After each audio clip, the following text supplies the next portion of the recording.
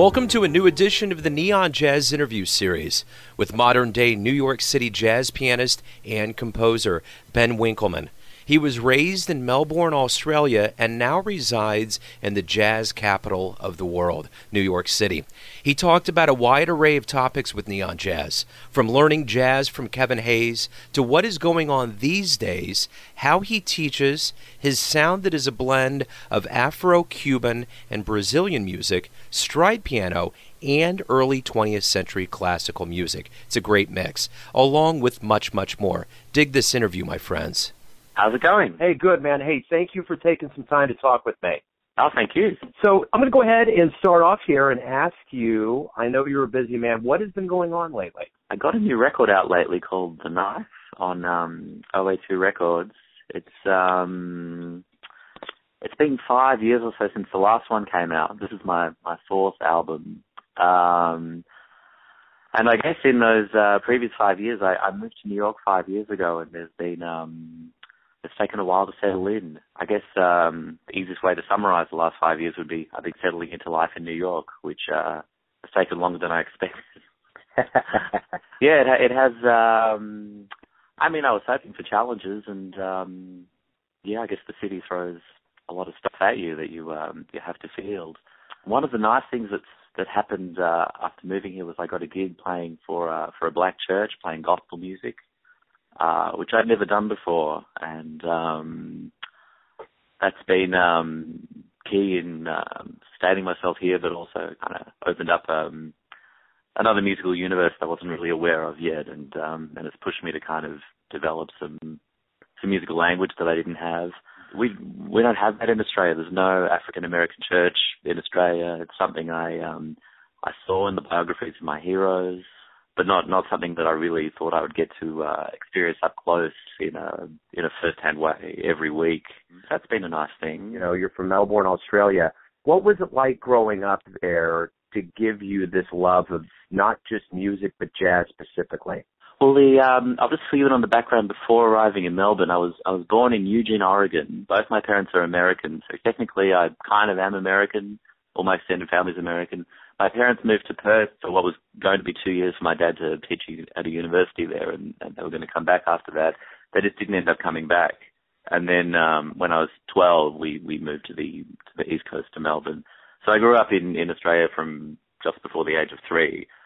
So let's see, Melbourne, jazz. I think the earliest experiences were my dad taking me to see some music. He had a few jazz records in his collection. He had an Oscar Peterson record and a John Coltrane record. But the way I remember it was that there wasn't the same kind of pervasive jazz culture that you might find in an American city, and especially not here.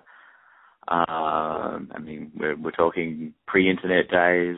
I think I was able to start getting into it by listening to radio programs, and I was taking piano and drum lessons, and eventually I had some teachers who helped me to start to get oriented. But it took a while to piece it together. I have this memory of my mum going to the US. She would go on trips nearly every year, and I would tell her, she would bring me back records, and I can remember telling her, I heard, I'm not sure if it actually does exist, but I heard there's a recording that Duke Ellington, Charles Mingus, and Max Roach made together, and I wrote all the names down, and she went to a record store to try and find it.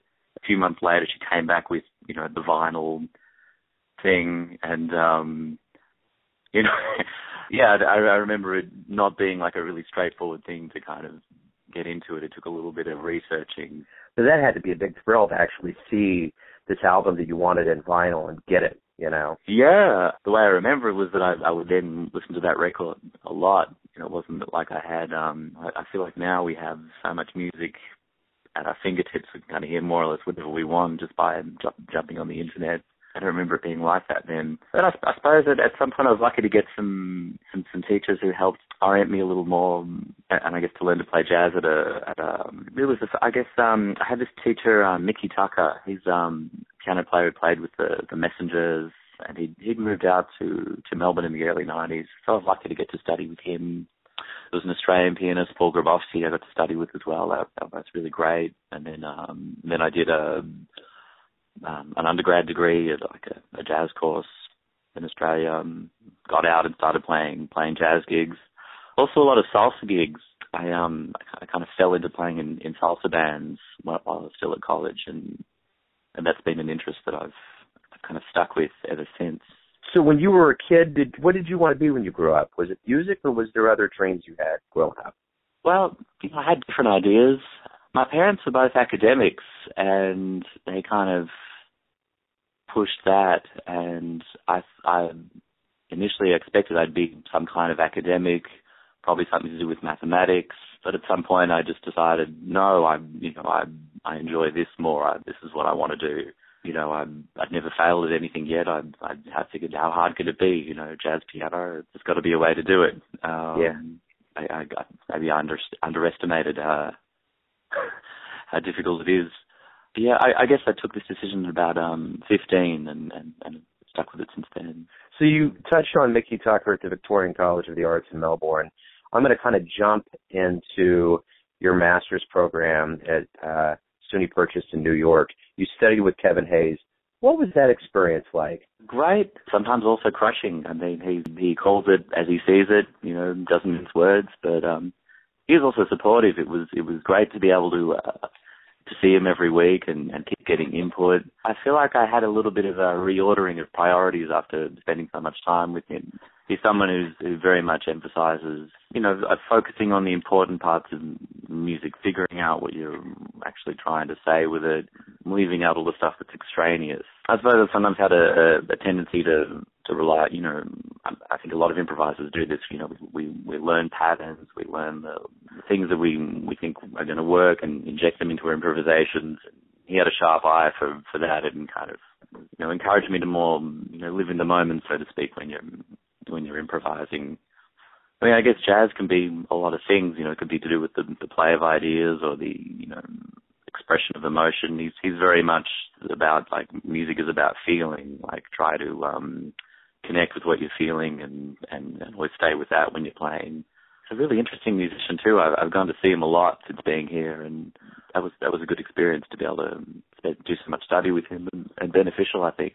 So for your master's program, we kind of, this next part is kind of getting into the meat and marrow of your career, and since 2005, you've had 3 very well-received albums with your trio on the Jazz Head label.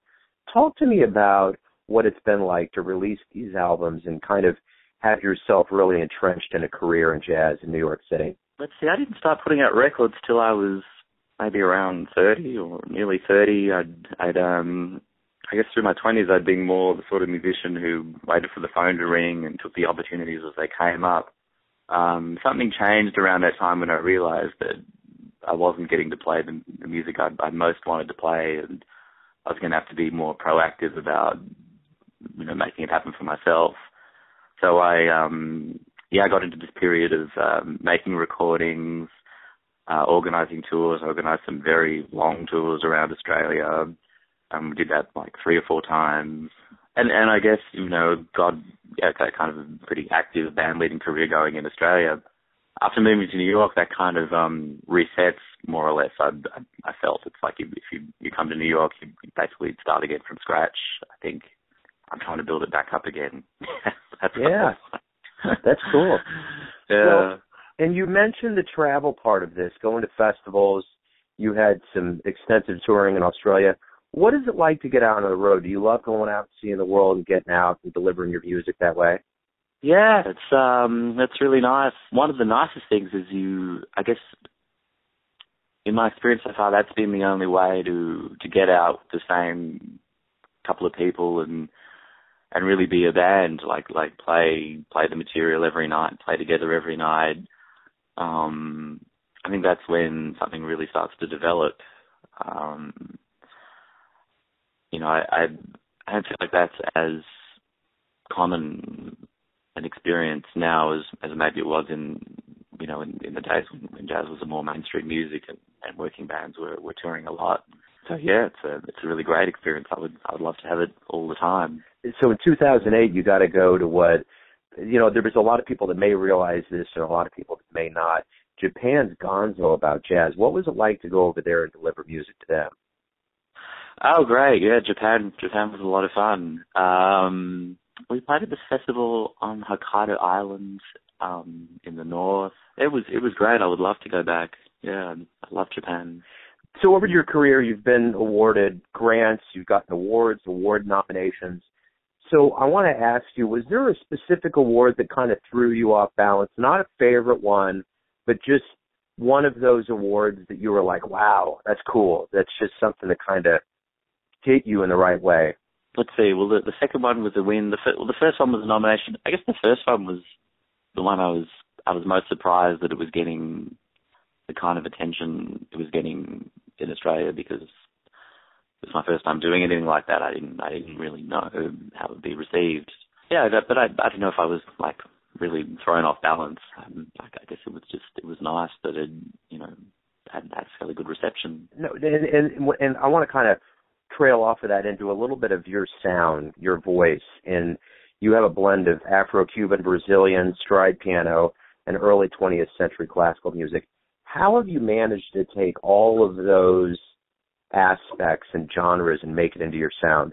Most of those elements or styles are, I've encountered in my playing life, and I guess the way I feel about it is if like I'm playing salsa gigs 2 or 3 times a week, it kind of makes sense to me when I sit down to write music that something of that is going to kind of come through into what I want to write. And I guess the same, if I was working on a bunch of, 20th century classical pieces, I feel like some of that is going to seep in at some point. So, I don't know. I feel like jazz can be an inclusive kind of art form where it's possible to add in these other elements if you can find a way to do it without being too contrived about it. I guess there's a line somewhere where it is difficult to use different styles without it being too silly. So I guess I sit down and when I'm writing music, just try to come up with ideas until they make sense to me and think, yeah, this is something I like. There was a point when I started playing with this drummer Ben Vanderwall in Australia, and I hadn't really written many like Latin jazz pieces until I started playing with him, and then when I realized like, hey, he can do that, he's got that in his background, I started to write around the stuff he could do. So I guess part of it grew out of forming this playing relationship with this drummer Ben, and he also I hadn't really been listening to I hadn't really tried playing any over odd meter claves yet. That was something he got me to start to do. At first I couldn't really do it, claves that had been altered to fit 5/4 and 7/4 and 9/4, and the more we jammed on them, then I started to write tunes based around them, and then it became something I wanted to keep developing, and started to listen to more to musicians in New York and around the US who work with those ideas, Danilo Perez and Miguel Zenon and people like that. Well, another component of what you do as well with the performing and the records that you're putting out is that you're a teacher, and you've been doing lessons since '96. Give me an idea of what your teaching philosophy is. What do you want to give your students? Well, I guess teaching could be a really nice thing. I mean, you're helping people and trying to solve problems. I guess if you can help make something more simple and digestible for them that seems mysterious and complicated, I feel like that's a nice thing to do. My teaching philosophy, I guess it really depends a lot on who the student is and what they're trying to do. I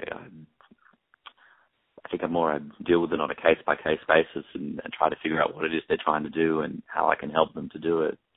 Sure. Yeah.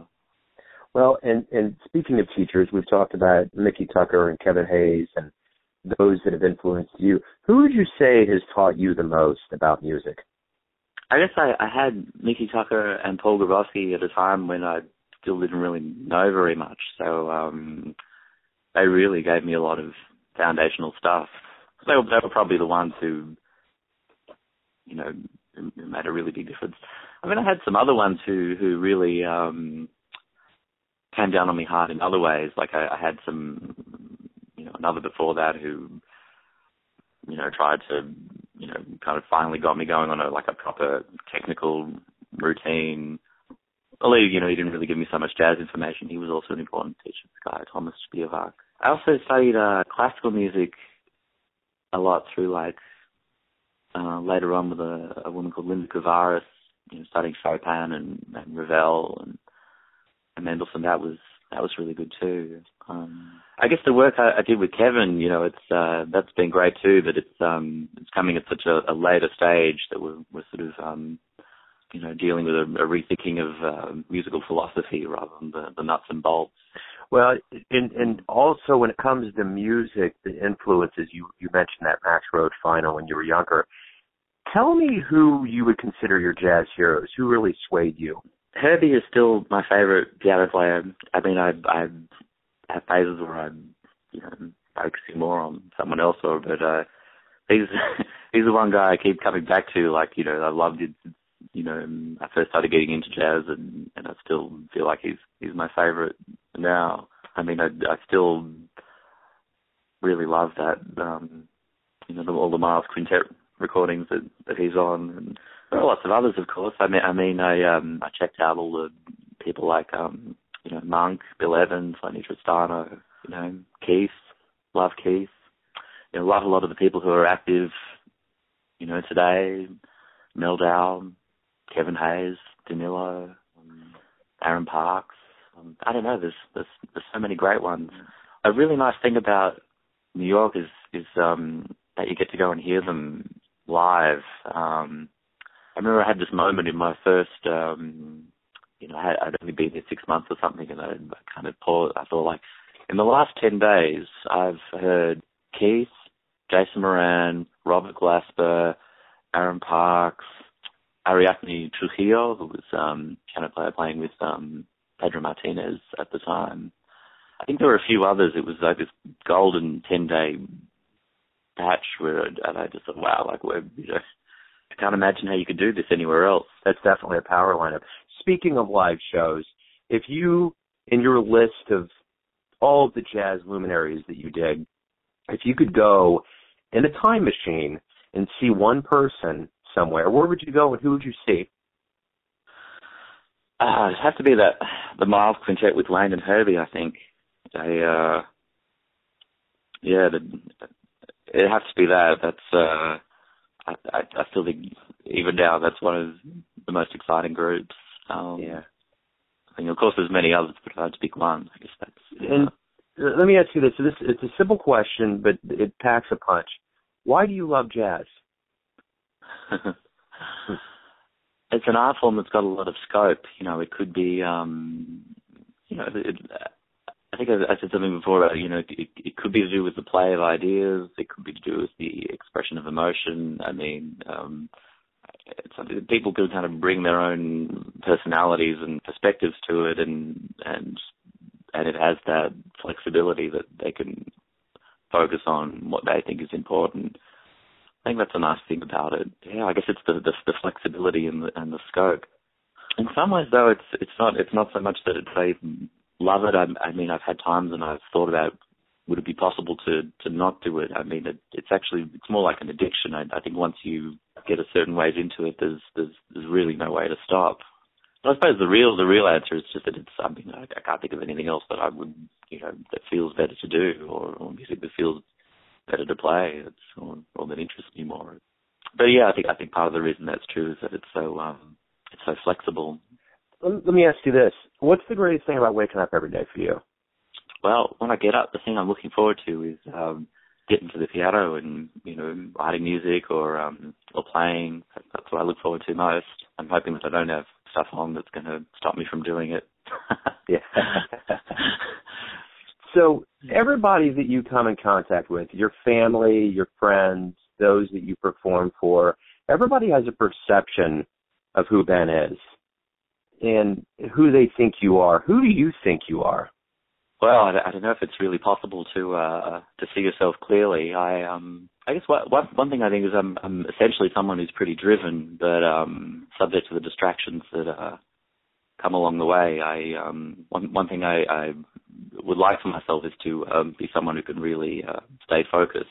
Let's say we hook up and, let's say 10 to 15 years from now, and I ask you what's been going on. What are you going to want to tell me has happened? I mean, I do hope to have the kind of career that involves, touring and playing like concerts, even if they're just semi-formal concerts, releasing albums and so on. Yeah, I want to be an active in the jazz world, active as a band leader. Yeah, I do want all that stuff, and I hope that I'm going to be able to look back and say that I got to do it.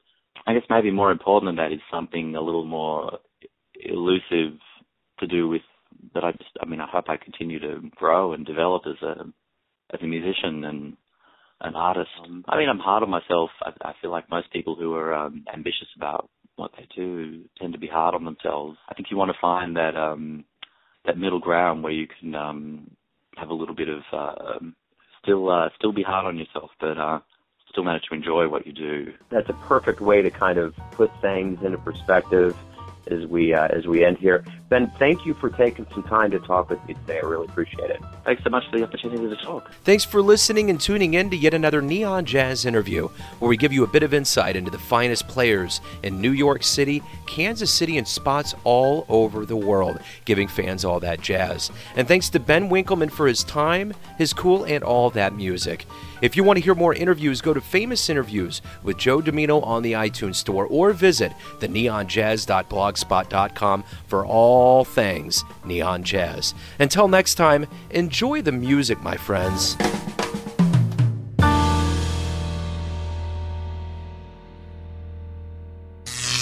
Neon Jazz.